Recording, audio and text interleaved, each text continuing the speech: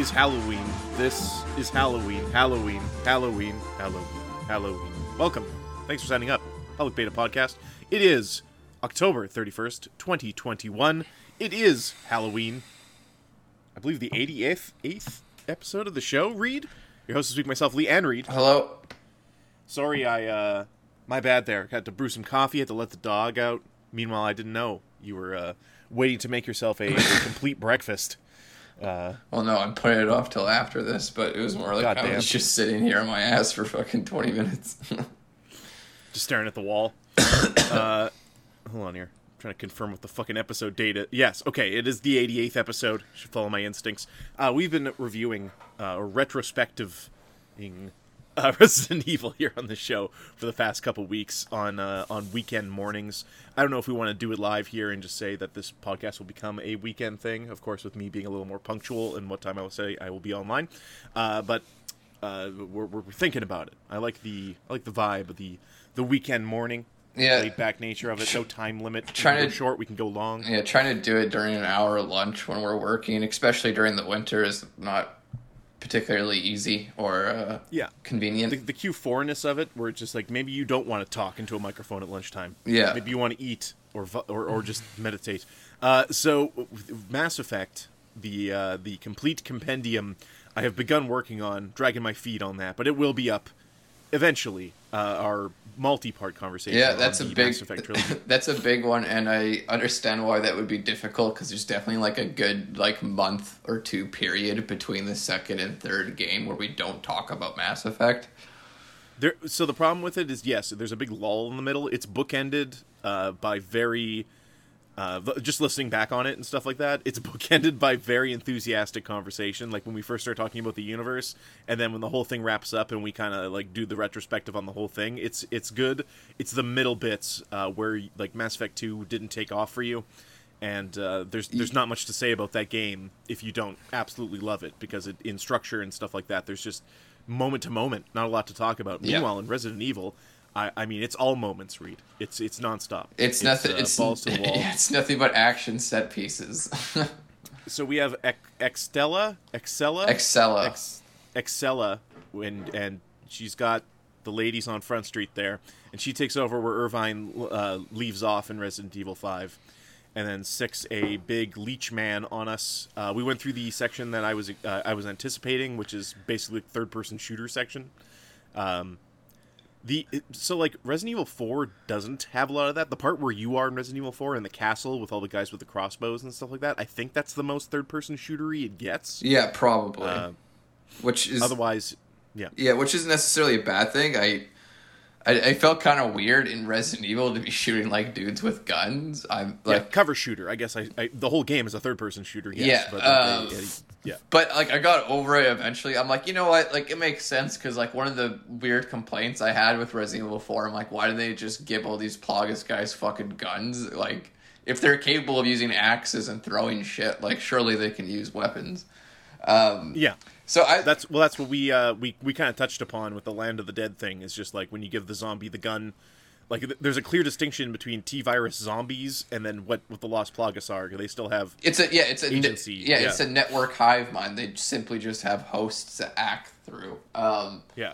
Can you imagine being in control of thousands of mustaches at the same time? Yeah, thousands of Hispanic people.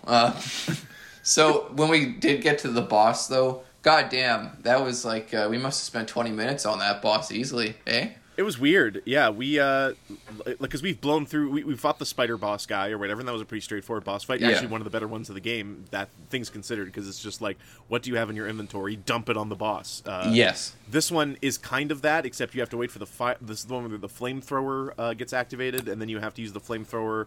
You have to shoot off the arms. It's a more cryptic boss for a Resident Evil game, especially considering the one you fight right before this is just like, no, dump ammo into the weak points. This one is like, dump ammo into the weak points, then light them on fire, then new weak points show up. And we had used all of our ammo, so when we were making those weak points show up, all we had left was our like knives and the flamethrower itself, which I'm not sure does a lot of direct damage. Yeah, I don't think it does, so we very much just had to wipe, so I could bring back my Magnum and get some more bullets on it, and along with the grenade launcher, and actually just dummied them in the second round. But yeah, that that was something else. I was getting pretty frustrated there for a bit because it's not that they didn't make it obvious. It's just like once you run out of ammo, what do? Like you just keep pouring fire on them. I mean, that was our bad. Yeah, we have encountered a fail state in a Resident Evil 5 scenario where we ran out of ammo, so actually killing ourselves was the better option, just to like get to the store, get some more ammo, swap our guns out, and that kind of sucks. I mean, I won't put that entirely on the game, because our bad for just sinking bullets into the black mass of that boss. Yeah, I'm very curious now, and I might look up after this if it is possible to kill that without proper ammo, like just knives and flamethrower, or if that is an actual fail state. Because you don't see those a lot in video games. So that'd be pretty interesting. I'm sure we could have eventually, using the flamethrower and dodging and knifing that enemy, got through it, but it wouldn't have been the most efficient way, and it would have been a waste of our time. But yeah. I wasn't frustrated because, like, from a mechanics point of view, we knew exactly what we had to do. We just didn't know why it was taking so long to do it. And in that case, we were like looking around, being like, "Was there more? Is there more?" Because the first guy you fight like that, you lock him in that chamber and you incinerate him. Yeah. So in this boss fight, you're like, "Well, we don't have that, but we do have this flamethrower conveniently on the wall." Yeah, that game, I don't remember how much more of that game there is. I don't remember how many more chapters there are. We could very well be in the final bit here. Yeah, we've been playing for, I don't know, 6-7 hours, maybe even more than that so far. Like that? Yeah. And surely after Extella, because they haven't showed any more generic goons, it'll be the quick, like, Jill thing. She's in the Plague Doctor mask, because Wesker's fucking weird. He's like, yes, put her in a plague costume. Yeah, like I love that aesthetic. Then we'll have the anime fight with Wesker, punch them boulder, toss them into a volcano, and the game will be done. I was just realizing I was playing Red Dead Redemption Online yesterday, RDO, or Enterprising Cowboy, as I like to call it, and they did a Halloween pass, and no Plague Doctor mask in that game that seems pretty obvious that you would have such a thing. Yeah, probably, but... What you considering there's in game in Armadillo, there's like a plague ripping through it or whatever. You would think those guys would show up, but I guess that's more like 200 years before that, when plague doctors spread the plague more than they prevented it, and were usually not qualified doctors. Very interesting topic to look up on YouTube. I recommend it. Weird History, I believe, has a video on plague doctors. All right. So we get to the huge supercomputer, which is guarded by a spider. And that's where Chris learns that in this big Mako reactor where they're creating soldiers or whatever the hell they're doing in there, I guess that's where they're injecting people with the Ouroboros to make the master race. And as I was saying while we were watching the cutscene, you contextualized it way better, just with those few simple things you told me about what Wesker's doing and what his plan is. Because once the leech people start crawling around, it kind of goes out the window, and you're like, oh, okay, so literally... If you aren't in the 1% where this makes you into a super anime person, anime boy like Wesker, you become like a hideous leech being that takes forever to kill. Exactly, and even then, Wesker will become a hideous leech being, but only after you do enough shit to him. Basically, like he's strong enough to keep it under control and keep sentience and keep his human form, but underneath he's still an ugly leech fella. Do you think it's a really cheap cash-in on like a symbiote Venom kind of, because it's very similar? No, I wouldn't say they're similar at all, to be honest. I mean, not just in visuals with the black slime climbing everywhere, but like the tendril kind of stuffness of it. The idea that there's like a host body and it can lose itself to the symbiote. No, because it's different, because there's a main Plagus unit out there that controls all the others. It's not like where each individual Plagus is controlling each individual host. It's that's how all Resident Evil 4 works, right? Is Lord Sadler controls all of the villagers through his Plagus. Those YouTube memes where they just superimpose a character from a video game or from a movie in front of a video game for the meme of it. Yeah. Just have the Eddie Brock with the you shoot the guy's head off and then the big spinning bug comes out of it. Yeah, he's like a parasite. Or parasite. Nothing will ever top Austin Powers in Mass Effect, unfortunately. That was very good. That was the magnum opus.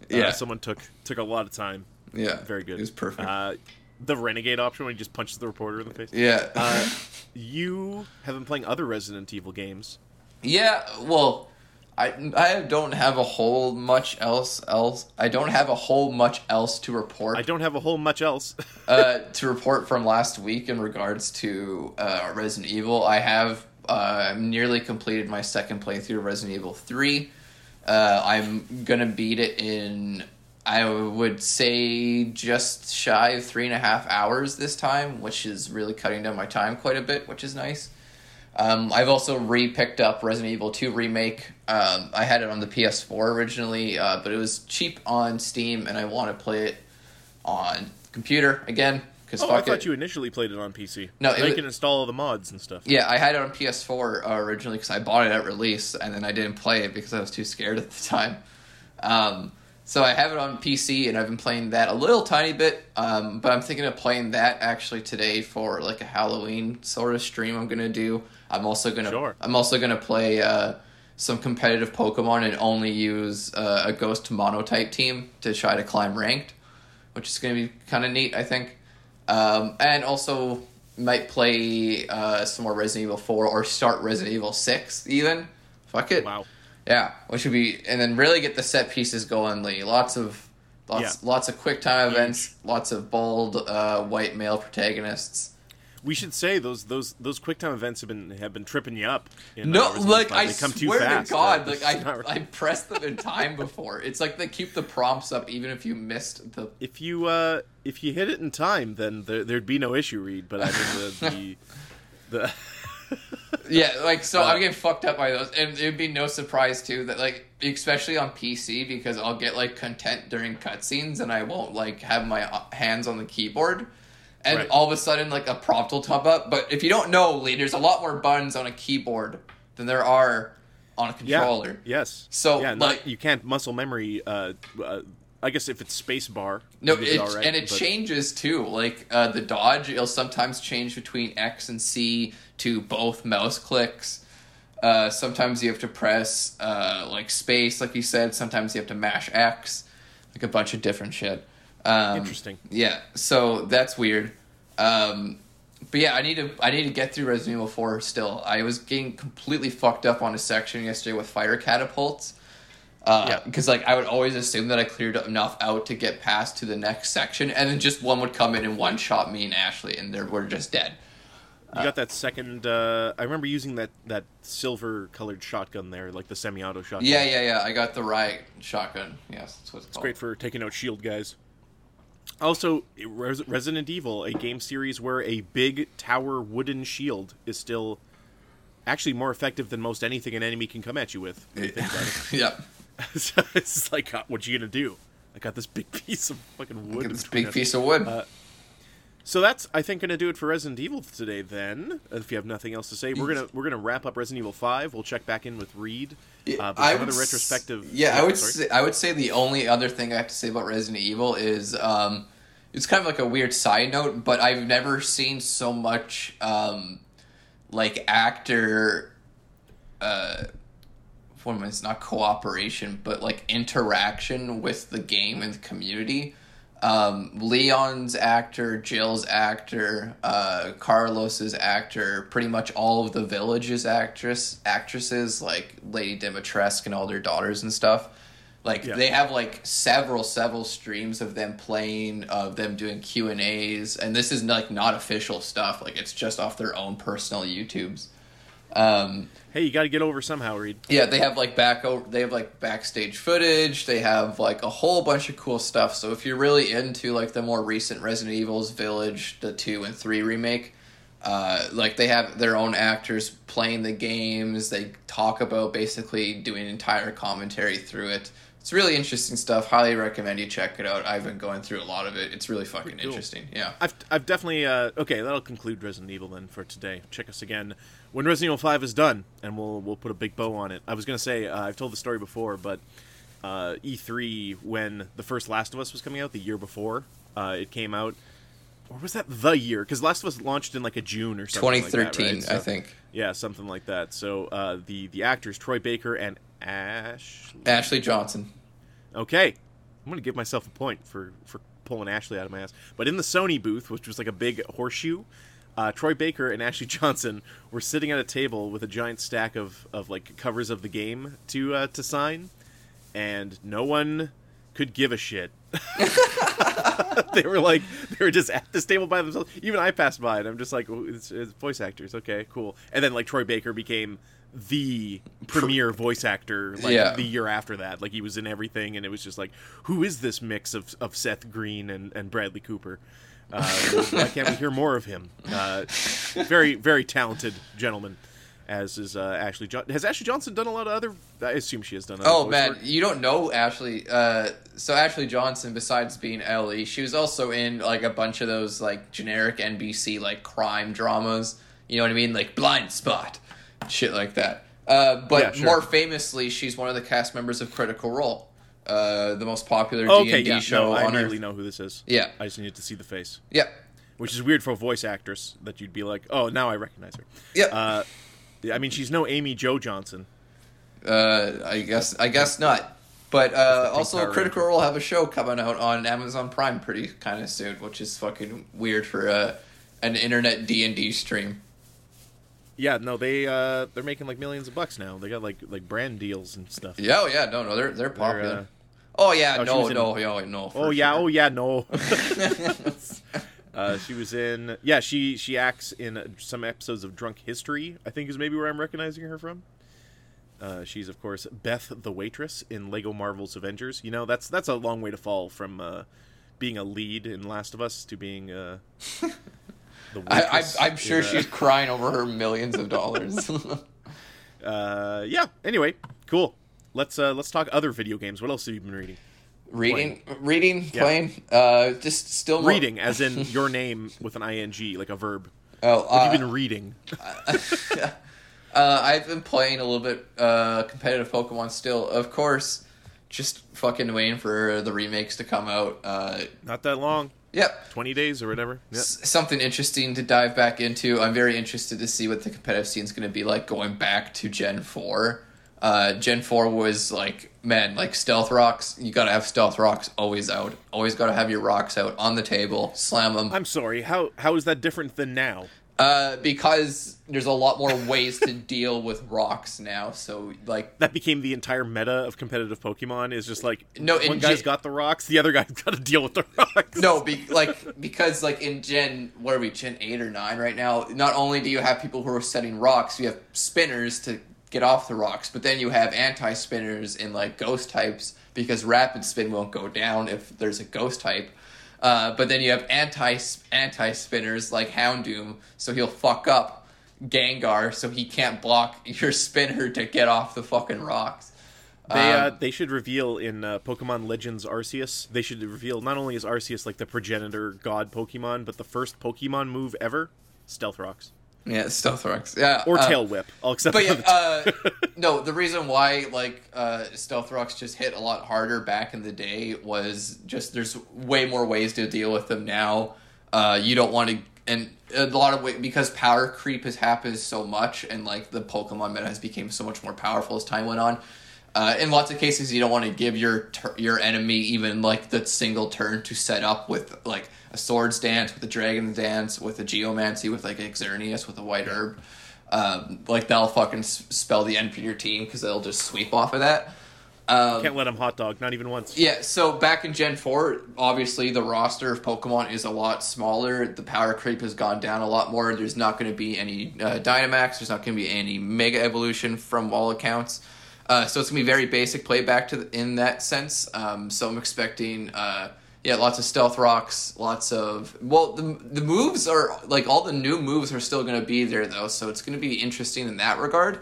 Like, Defog... Right, so it's using the move pool from Sword and Shield. Yeah, it's still going to have, like, all the new moves to help get rid of hazards like that, like Stealth Rocks and Toxic Spikes and Sticky Web and stuff like that, like Defog...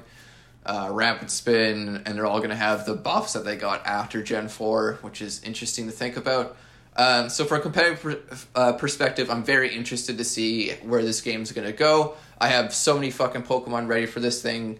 The most recent one I finished was a Speed Boost Blaziken, which is pretty fucking nuts. Speed Boost Blazikens are ridiculous. Do you know Speed Boost, Lee? I'm aware. Yeah. Yeah, so after the end of every turn, you get +1 in speed with Blaziken. That's nuts because he already has a really good attack stat. So all you have to do is put Focus Sash on this boy so he can survive at least one turn. Set up a Swords Dance on your first turn, take the hit. You're going to get a speed boost off. All of a sudden, you're +2 attack, +1 speed off your first turn. Boom. Start sweeping. And if you're confident that your opponent just starts setting up on their first turn, you can get off a second Swords Dance to get to +4 attack, and then you'll just keep building speed off of that. And you can So what moves are you using to sweep? Close combat typically, and Close combat isn't a 100% accuracy. Yes, it is 120 base attack with 100% accuracy, but it'll lower your defense and special defense by 1 stage every time you use it. But that's fine when you're going to be fast as fuck. Especially on Blaziken, where you're not going to put any EV investment into your defenses or HP anyway. You're going to go pure speed and attack. So who cares about your defenses at that point? You get breathed on anyway. So you want to do, close combat. You want to do Swords Dance. You want to do sometimes Earthquake or Protect if you want to survive a little bit longer. And then I want to say, not Blaze Kick, Flame Charge. Even though it's going to do some recoil damage, it's just a really good stab fire move for a lot of fucking damage. But that's just like a sample set for that one particular mon. I'm up to like 133 perfected Pokemon. I just did like the Kyurem White Fusion for 170 base special attack at level 50. Fucking nuts, Lee. You put EV investment to that, level 100. Put him on a doubles team. You get Abyssno out with his Hail, so fucking Hail comes out. 100% accurate Blizzards off that base special attack. Absolutely devastating and competitive right now. Anyway, if you don't play Pokemon, none of that made sense. But that's what But that's what I've been playing in regards to that.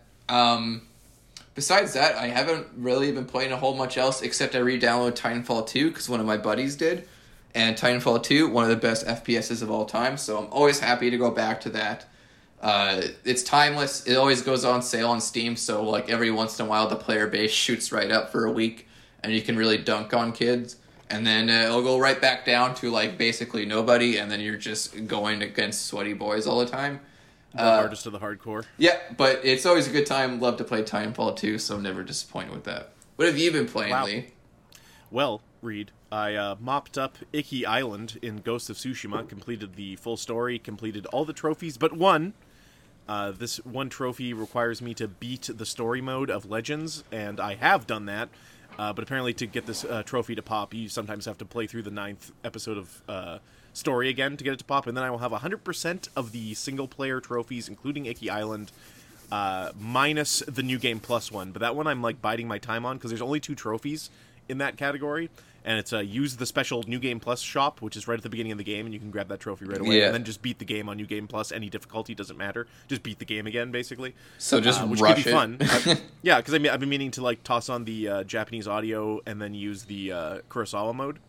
Oh, and just, yeah. And then just like don't do all the side stuff. Just like power through the main story and get that trophy. Yeah. But I'm not going to do that if we don't go back and get those multiplayer ones. But then I would have. It would be the first time ever in a game I would have 100% in every category of a game, I think. Maybe there's a Bethesda game I've done that in. But some of these trophies are, it seemed like to me, they were experimenting with their open world quest structure in this DLC. It seemed like they were doing a bunch of, there's a lot more agency with Jin and choosing what dialogue you say. Like choosing between 2 options, and then also quests that are more like, I'll call them radiant quests, that are unmarked quests, things you can just stumble upon, and they are a sudden quest that takes place, or they're a special place on the map which initiates a quest that you wouldn't otherwise see as a quest marker, which was something kind of interesting that the main story had a little bit of, but usually there would be a townsperson or something that'd be like, oh yeah, go talk to what's his name in this village, something's going on. So that's kind of cool. And then a bunch of other exploration trophies that I thought were really cool in Iki Island. And I thought the story wrapped up, like the clichéness of the eagle and just the Mongol tribes lady who poisons you and then makes you see all these nightmares and stuff like that. Meanwhile, Jin is going through that stuff in his head. And when you go through all the memories of father, as they're called, you see this relationship with Jin and his dad, and that they didn't really ever see eye to eye until the island, and then Jin's dad dies, like right there, right? Yeah. It's kind of interesting, and it kind of spins it a little bit so that Jin's more of like a Bruce Wayne figure. He's more of like a in the shadow of his father, but then kind of forges his own path, becomes the Batman of Tsushima, and kind of finds his own honor. That it's interesting. It added a layer to that dynamic, and I guess that was the whole point of the DLC, right? But I was very pleasantly surprised with how much I actually enjoyed how they stuck the landing on that, and I'm ready for whatever Ghost of Tsushima comes out with next. And what a game! Holy smokes! Yep, great fucking Crazy game. Yeah, you like end game. Like I have skill points now and nothing to spend them on, kind of thing. You get a horse charge as part of the DLC, so if you see guys, instead of like going into a standoff with them, you can just like hold down, I think it's L1 or R1, you just charge through them with a horse and destroy them. Yeah, I got that at least. Yeah, you level that shit up. And so Legends mode is in our future. To get the rest of those trophies, we have to summon a bunch of shades in Rivals mode, which is no problem, and then get to level 20 with all classes. That'll take some time. And then beating the raid, which we can now queue for in matchmaking. So probably sometime in the near future here, we should try to bust that out. Probably. Yeah. But so I can put Ghost of Tsushima behind me, I would say at this point, other than the Legends mode, and move on to probably Yakuza 4 at this point. There's a lot of other games coming out this week. There is a game called Unpacking, which is like a super satisfying isometric animated unpack boxes and build this room as you see fit. So me and my wife are really into that. And then, of course, kind of tangential to that would be the Animal Crossing DLC is launching next Friday. Oh, shit. And that's going to have the huge expansion, the Happy Home Paradise or whatever. Me and Krista, my wife, really liked the 3DS Happy Home Designer for what it was. Basically giving you really good controls on the 3DS, to manipulate with the stylus and stuff like that, and giving you unlimited furniture and stuff to deal with. So basically an animal would be like, I need you to make a schoolhouse or a schoolroom, and you have access to the entire catalog of Animal Crossing furniture, and you just get to make the best, coziest thing you can. This is more or less that, except you're also building up like a whole island infrastructure, and you can choose. We have a ton of amiibo cards and stuff like that, so you can choose what animals come and live, and you can make them roomies and stuff like that. You can ship animals together, make them live in a house together. It looks fucking awesome. Plus all the free updates, of course, too. They're adding the Roost, they're adding Cap'n, they're adding just a ton of stuff to that game. So they were quiet for a long time, but with good reason. So are they adding Spider-Man? Yeah, they're gonna finally put in Spider-Man and make it so you can see cosmetics on your. Yeah, I don't know what's happening with that Avengers game. That Guardians game hit pretty good though. People are talking pretty positively about it as a narratively driven single player campaign game. I can't be fucking like. You can tell me it's the best game ever, and like I just have absolutely zero interest in it. Maybe it's because of the MCU. Maybe it's because of how bad Avengers was, but it just it doesn't look like this game's gonna offer me anything. So that's what the trailer seems to be, but then if you actually watch gameplay of the moment to moment, fuck Guardians of the Galaxy in terms of how it relates back to the MCU and stuff like that, just as a visual treat, just as the environments that you find yourself in that game and the way they integrate the licensed soundtrack and stuff like that, I think it's going to be worth the play. But for $80, man, yeah, that's pretty tough nowadays for a single player. I mean, that's the whole Metroid discussion, right? It's just Metroid Dread is 10 to 12 hours, and then if you're not speedrunning it or going through it a bunch of more times, I don't know how likely are you to immediately replay through that game for $80, and at that point maybe you wait. I also have Metroid Dread to finish, so I'll I definitely like there's nothing wrong with short games. I've just played Resident Evil 2 and 3 remake, but especially for 2 they offer lots of replayability. And it's a narrative-driven game. There's lots of cutscenes. There's lots of character moments. I imagine Metroid Dread is not that because Samus is a silent protagonist. So I imagine it's a much more straightforward 10 to 12 hours of gameplay, more or less. So Samus is a silent protagonist in the good Metroid games, and I'm not saying that women should keep their mouth shut or anything like that. I'm just saying Samus is a more effective character when it's more nuanced, or it's more it's creepier if Samus all you know about Samus is as long as you tilt that stick forward, she's gonna keep running and she's gonna keep going. It's up to you, you are the chicken is what I like in the Metroid games. Is like Samus is down, like she's ready to fucking fuck with aliens and like do whatever you need her to do. But you're the bitch here, man. That's what I'm gonna make my Metroid game be. Like the ending of Metroid Dread goes some places. I don't know if you've looked into that and what happens to Samus as a character at the end of that game. I won't spoil it here, but it made me be like, maybe I do need to finish that game quickly because that sounds fucking batshit insane. Reed, the Nintendo Online, you play competitive Pokemon, so obviously you have the membership. Yes, I do. They have expanded that, of course, into the expansion pack, those cheeky bastards, and they've added the N64, the Genesis, and of course this Animal Crossing DLC will be included for free. So this launched last Friday. People happily gave their money to Nintendo, knelt down in front of Nintendo, and worked the shaft, cradled the balls, and were rewarded with a money shot of N64 games that maybe aren't performing to the best of their ability. Maybe the emulation not perfect. This has been picked to death on the internet already, but to sum up, some input lag. Of course, the people who do that sort of thing, you know what I mean by that. They detected, yes, that these Switch versions now have more input lag, even more so than the Wii U Virtual Console versions. Jesus. Some performance issues across the board in terms of the visuals.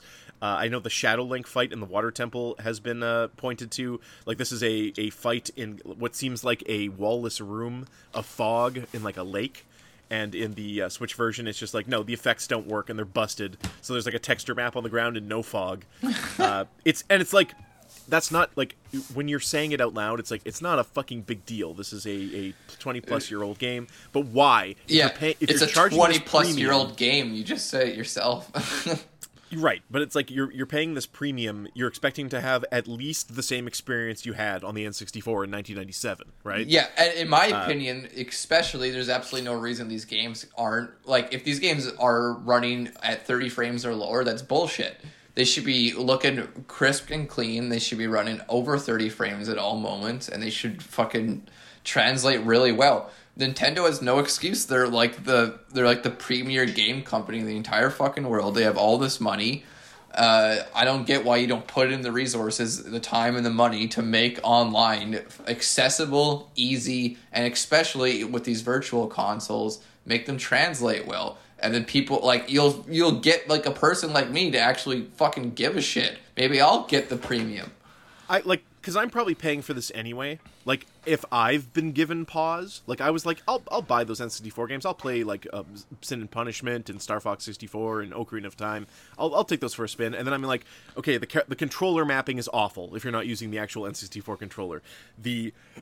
As we heard, the performance is not... I own these games on N64. There's an N64 6 feet to my left right now. I could plug these fucking games in and play them as God intended with an HDMI. Like, they're probably going to look and perform tighter than they do on this Switch. And like you said, Nintendo has the money, especially now, charging so much for this online membership, especially if you're getting the family one. It's fucking insane how much they're charging for this, and you're basically paying forever. It's not Virtual Console where you pay them the $5 or the $10 and that's your game. You own that license as long as you have the console.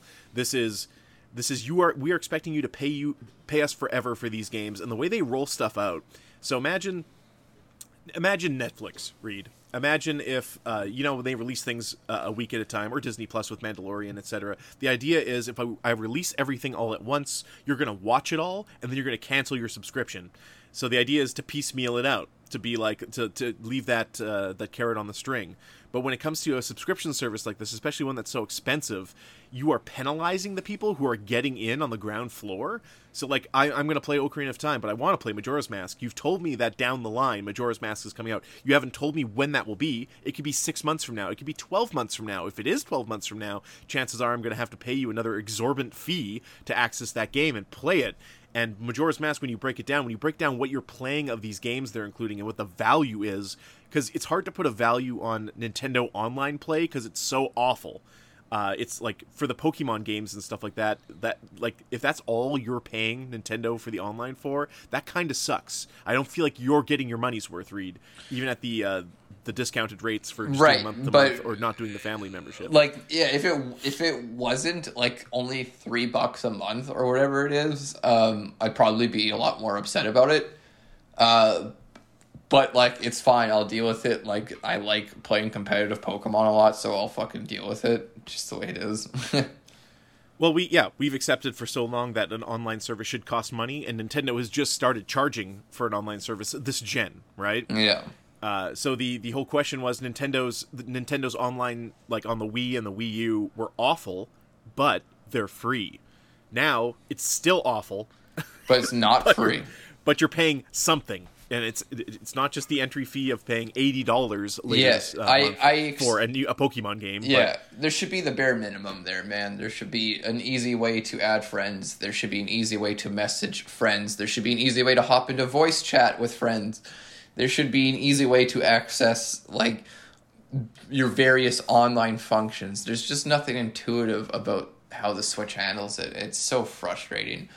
Yes. If I didn't just play competitive, like if like the Switch was like one of the two consoles I only used, and I had to play with friends using this thing, I would go fucking batshit insane. Like I wouldn't know what to do. You would have to hope that the game has like some form of in-game communication, or you have to hope that your friends have Discord and are fine going on the phone with you or something like that. Like, ridiculous. I wonder if it's just like a liability thing with Nintendo. So remember they did the Picto Chat and stuff on the original DS, But why? and like all. Why is it not Yeah. a liability with Microsoft and Sony then?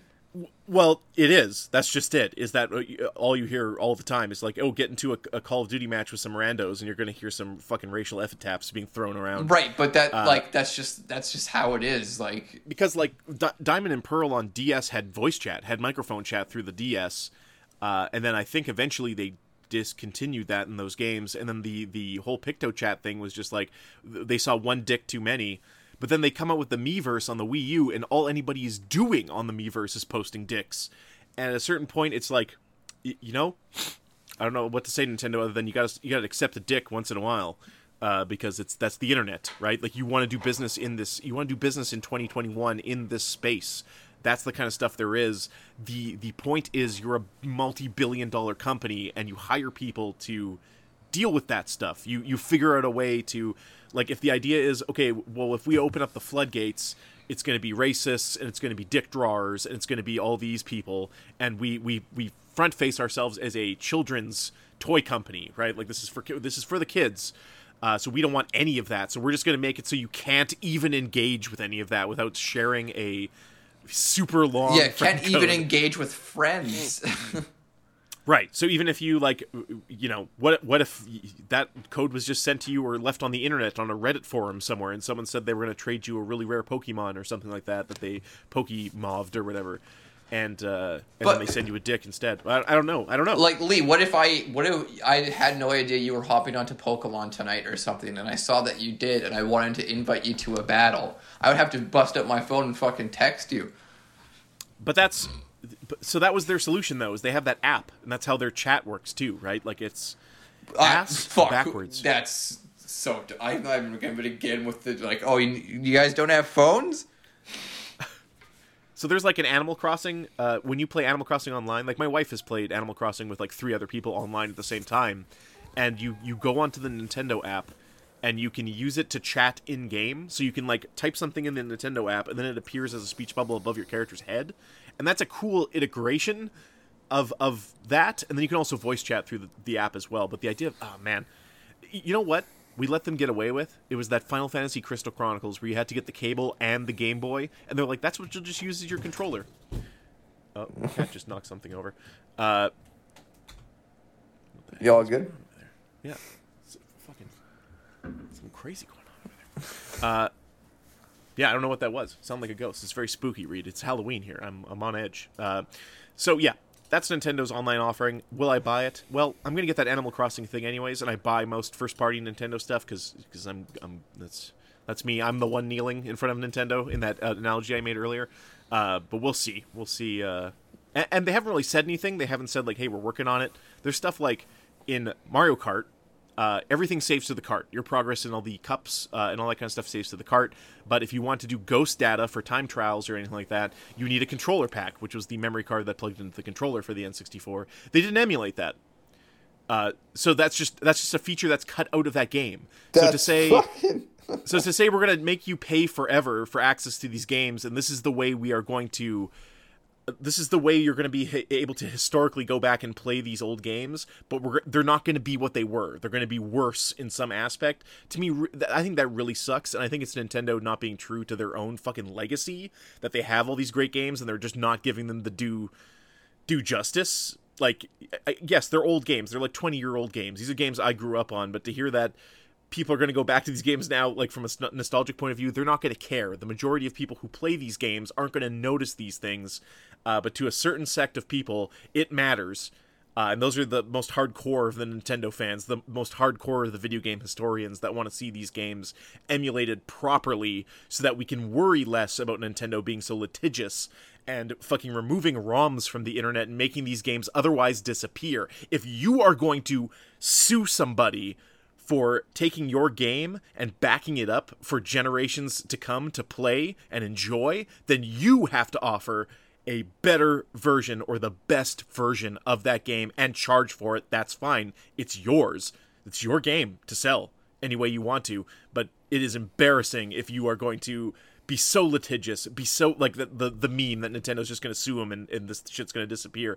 That's fine, Nintendo, but you have to offer something. You have to spend the money then to do this because it matters a lot to people, and that's why it's almost like a WWE kind of thing. It's just like, oh, why aren't people watching? Why do people have this opinion of us? And it's because of this. It's stuff like this, and that's my rant on the Nintendo Online thing.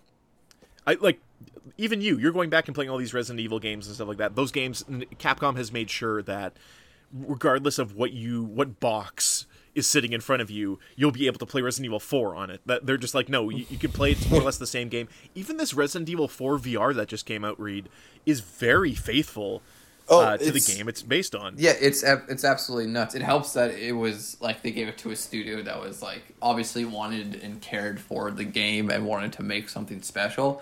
But you're right about the other thing. Like, pretty much if you have a system after the Xbox, like the Xbox 360 or above, you can pretty much play 4, 5, 6.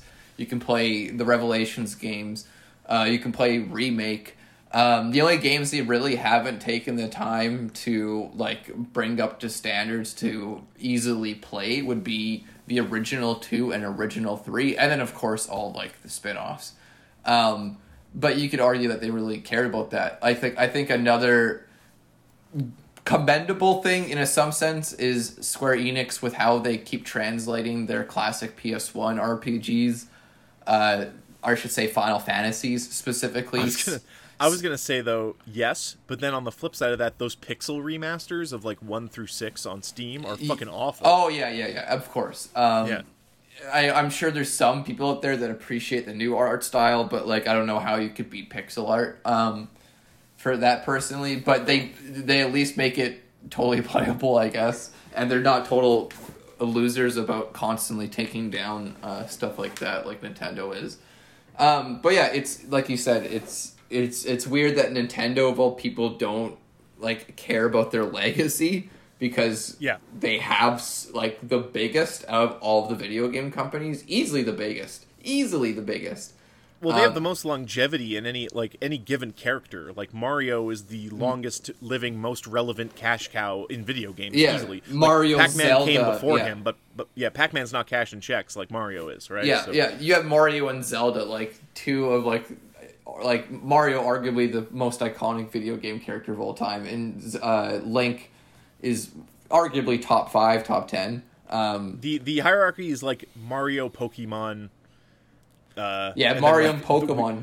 Games you wouldn't think of, like Wii Sports, and then then Zelda, and then Metroid below that, and then like Animal Crossing's in the mix there somewhere. I read that Mario Kart 8 for both Switch and Wii U, the lifetime sales of that game is about to eclipse Pokemon Red, Blue, and Yellow. That's fucking nuts. Mario Kart 8, which is, let's be honest, it's a fucking stellar Mario Kart. Yeah, it's a pretty good game. Yeah, it's a good fucking game. So we were talking about the VR Resident Evil 4 VR, there is they had Mark Zuckerberg of all people. Like, could he just get a disembodied voice to announce things for Facebook? I don't want to see Mark Zuckerberg on camera. There's something uncanny valley about him. He seems like a robot or alien in human's clothing. It seems, anyways. He's come before us. Our great leader, Mark Zuckerberg, has described that they will be giving the GTA San Andreas for PS2 the VR treatment, just like Resident Evil got. And that's kind of exciting. That's a really big open world with a lot of cool stuff. Very bold, yeah. Yeah. And hey, after doing Resident Evil 4, which is some people would consider a masterpiece game, such service in VR, the sky's the limit for this. I like that they're taking PS2 era games, like they're taking big PS2 era games, and being like, yeah, we don't need to take the cutting edge. Skyrim VR sounds great on paper, but what about all these old games? Like adding a new gameplay element, like in Resident Evil 4, where you can dual wield and you can like pop up headshots like it's nothing because you're aiming with your own fucking hand. That's really exciting and cool. Of course, this will be exclusive to the Oculus Quest 2, which is a standalone VR machine. So no matter how good your PC is, I think that's maybe the also reason why they're doing the PS2 games is like the Oculus Quest 2 maybe isn't as powerful as PC side VR Probably is, but it also makes it like a closed console where you are optimizing these VR games for one specific piece of hardware, and then you can just make it play way better. Therefore, right? Yeah, I like, man. If you thought people back in the day were gonna be pissed about GTA and killing innocent civilians, now you can do it in like virtual reality, just mowing down civilians in cars, shooting them. Fail to chase that train. Yeah. One game I'd love to see translated to VR, and it'll never fucking happen, but god damn it, it would be sick. It's Final Fantasy 12. Like, there'd be like a weird thing where like you have to have gambits at all moments for your teammates, but like your personal character, like you have your magic buttons and you swing to attack with your weapon and shit. And you break the game because you can swing really fast, probably. Final Fantasy 12, I'm Captain Bosch version. Yeah, like it'd be, but like think of all like the fucking super cool environments, all the awesome like weapons you can use, all the cool magic you could set off. Like it'd be super neat. But it'll never happen, probably. That'd be like a really hard game. I was gonna say this sounds very specific to you. Yeah. What a strange game to pull up, but it is a PS2 game, so call up Zuckerberg. Like Final Fantasy 12 VR, fucking do it. It'd be so Come cool. on, buddy. There's lots of like those PS2 era games that would be really neat in VR. Star Wars Bounty Hunter. That'd be people up with the cable and setting them on fire. Yeah, that'd be pretty cool. It'd pretty much have to be like those kind of third person action games that you'd have to translate. Not a lot of others would very well. Did you get to the end of that Tim Rogers Cyberpunk review yet? No. I'm going through the first of the 2 videos that I'm watching, and I'm like halfway through it. Can I spoil one line from the finale? Yeah, go for it. So he relates all these. So Tim Rogers went ahead, Action Button Reviews. Check it out on YouTube if you want really long form reviews that are really overwritten and verbose. But you know, there's a market for that. So he reviews Cyberpunk, and he sets out to make a Cyberpunk review, unlike any other Cyberpunk review. And I can certainly say he did that, where he takes huge diatribes in 6 different branching paths that all relate in some way back to Cyberpunk, and then he tries to stick the landing at the end with the bottom line. I think he more or less does it. And at one point during the bottom line, he talks about that ever since he played GTA 3, etc., he wanted something like that set in the Blade Runner universe, which is what you've heard me say to death. Yeah. But then when he basically gets it, when he has fun with Cyberpunk and it's fine, but he realizes that over the years, the appeal of what a game like this has to offer, it's because every game is this now. Every game has to relate back to you. The main gameplay is killing someone. The main gameplay is building your character so you can more efficiently kill people, and that's the main way we're going to tell you the story.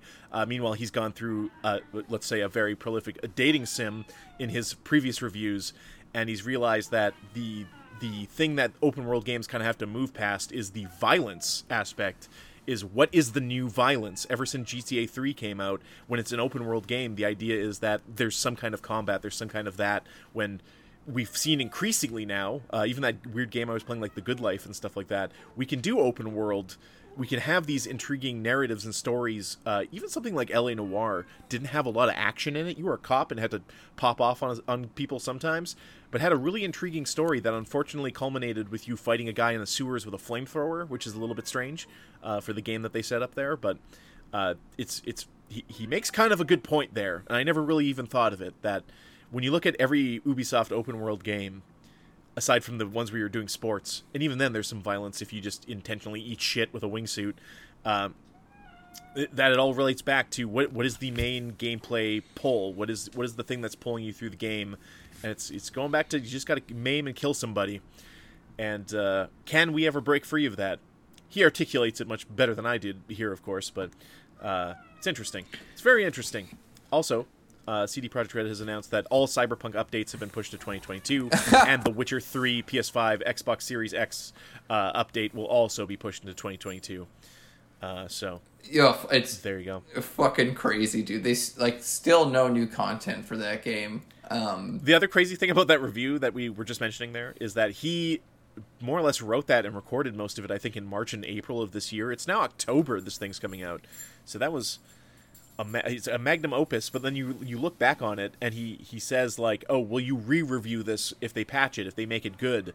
And then he goes on like a little bit of a spin where he's just like, will any amount of patching fix? And then he lists a bunch of things wrong with the game. It's just like, there's no amount of patching that can fix what is fundamentally wrong here. He goes on to talk about that if you climb to the top of V's apartment building, you find the like billionaire estate suite from the end of the game. And this guy posted this video of like how to get there, and then it has millions upon millions of views.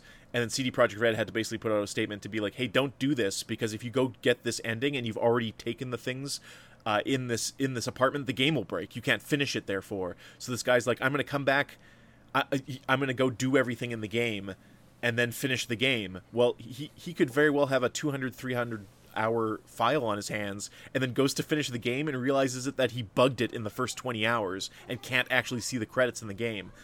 Will any amount of patching, Reed, fix that kind of that level of game design? Yeah, that's what I've said for the longest time. Like, this game could be absolutely bug free, and it's not going to fix the fact that 80% of storylines end after 2 quests when they're getting interesting. It's not going to fix the fact that there's a severe lack of weapon and armor variety in the game. It's not going to fix the fact that the driving is fundamentally worse than most modern games. Like, yeah, I've served you a raw chicken breast, and you're like, you have to cook this or it'll make me sick. And I'm just like, I'll put more sauce on it. And then you agree to eat it, and you're like, yeah, that was awful, and I'm probably going to throw up now. Yeah. It's kind of the best analogy I can think of. But man, what a... Like, do you look back on Cyberpunk and you're like, I enjoyed that, my time with that. That was fine. I look back on it like I played... I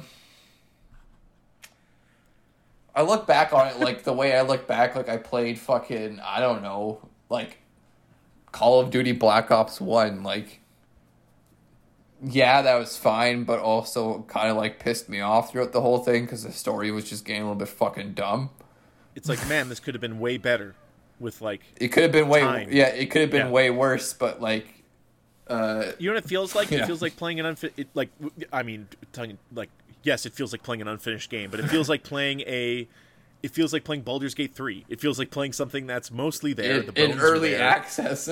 Yes. Yeah, like, oh, the cops just spawn in on you if you get a wanted level. We're going to fix that later. Only they didn't fix it later. That was a full price release, and that still isn't fixed, kind of thing. Dude, so, like, the PS5 version still isn't out.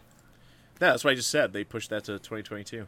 Yeah, like, when it first came out, didn't they say that it was like, 3 months, and then the PS5 version? They said March. They said March of this year. Around the time Tim Rogers was writing that fucking review, they were like, it's coming. But then they got hacked in February. That pushed everything back. And then on top of that, it was just like, we need to fix the game before we add stuff to the game. Because imagine, Reed, they add DLC or they add anything new to that game. What's going to happen? I don't know. Cyberpunk looked at Bethesda games, and they said, "Oh, hold our beer. We can outfuck that." Like Skyrim games are like quaintly fucked up. Like when you see someone like clipping through a door, or like, you know, a quest marker disappears or something like that, you're like, oh, Bethesda. The Cyberpunk thing was just like, I get on a motorcycle and my dick is hanging out and I'm going full speed down. What's going on? I'm T-posing on this back of this motorcycle. Star Ocean, The Divine Force, is coming in 2022. Woo.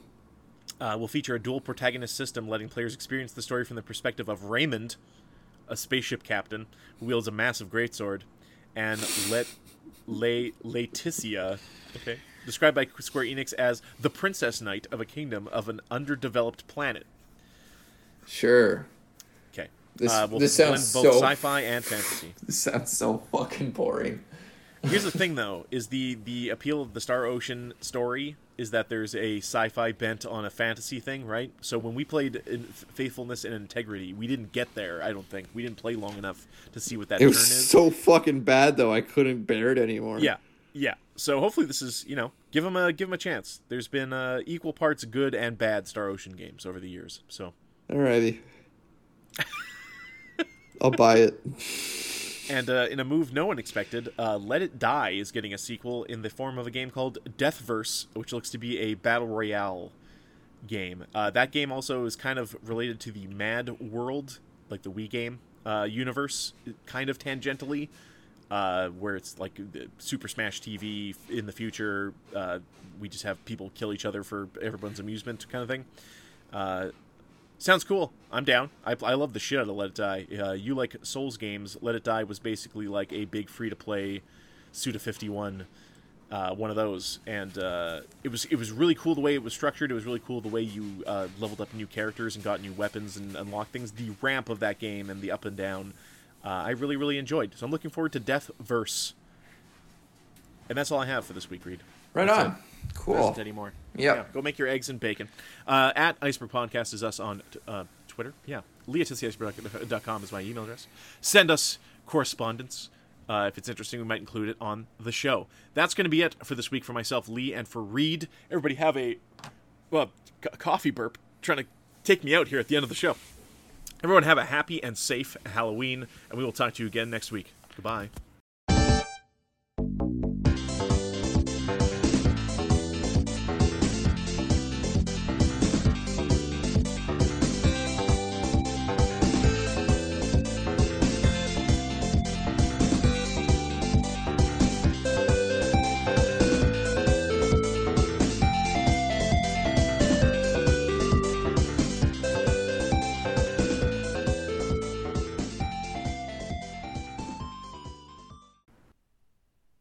Turn tape over.